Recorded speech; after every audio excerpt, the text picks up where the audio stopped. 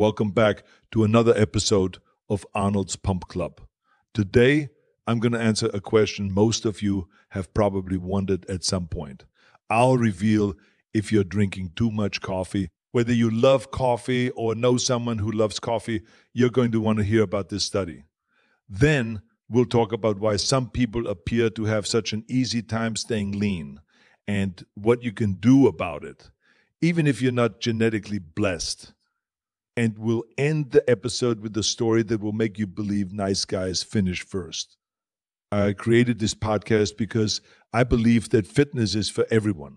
So I'm using the power of machines to help me deliver news, motivation, and advice that will make you healthier. And because I know you're busy, I won't take up much of your time. I'm not a cybernetic organism, but I do have an important mission: to build the positive corner of the internet and lift up the world. There's too much negativity online, and hope this podcast gives you the support you need to become a little bit better. Yesterday, we shared that drinking coffee and tea can help you prevent stroke and dementia. More than a few of you had concerns about having too much caffeine. Guess what? If you have more than a few servings of coffee, research suggests that it does not cause heart problems. The study tracked 100 people for 14 days while wearing some of the best technology possible for measuring changes to your heart. The researchers found that while coffee can cause fluctuations in your heart rate, it's not the dangerous type. There are two types of heart palpitations. One is associated with health issues, and the other is benign. Coffee can cause the benign type because caffeine can change your heart rate, but that doesn't mean your body is struggling or at risk, assuming your heart is healthy. If you tolerate it well, drinking a few servings appears to have many benefits. Other studies appear to show that drinking 3 cups or more is also associated with cancer protection. Of course, if too much coffee makes you feel bad and jittery or causes an upset stomach or headaches, there's no need to force the issue. Drink the amount that makes you feel best. And as we mentioned yesterday, the easiest answer could be dropping the caffeine. The benefits of coffee and tea likely also apply to the caffeinated versions because they also have powerful polyphenols. Now let's shift from coffee to calories. We all know someone who seems to be able to eat whatever they want and not gain weight. But is it an illusion? Researchers examined 150 people in a tightly controlled study to determine why they stay so lean. They found that lean people eat much less than you think, despite what it might seem. On average, they eat about 15% fewer calories. They also found that they have a genetic advantage. Lean or underweight people burn about 22% more calories than they should for their body weight. Their genetic makeup means it's easier for them to maintain a lower weight. You might not have won the genetic lottery, but that doesn't mean you can't cash in on a healthier body. Research suggests that your metabolism is fairly stable from the time you're 18 until you're 60.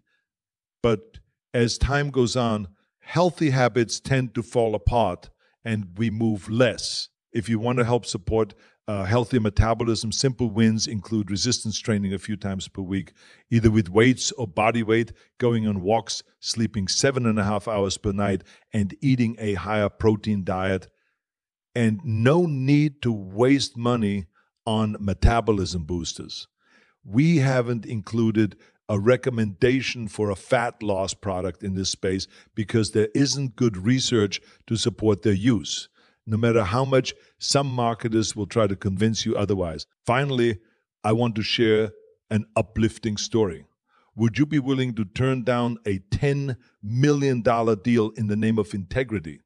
You may never know those stakes, but the lessons of positivity live far outside the world of wellness.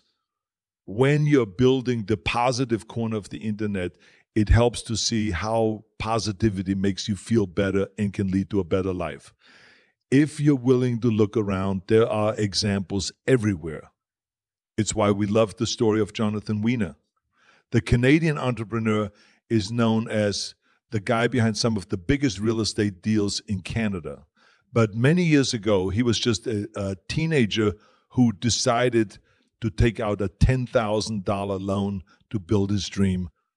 That loan became a $15 billion business. The best part, he built his legacy through kindness, character, and charitable work. As an example, he's raised more than $25 million for cancer research, and he's given back to his employees to maximize how much they could make.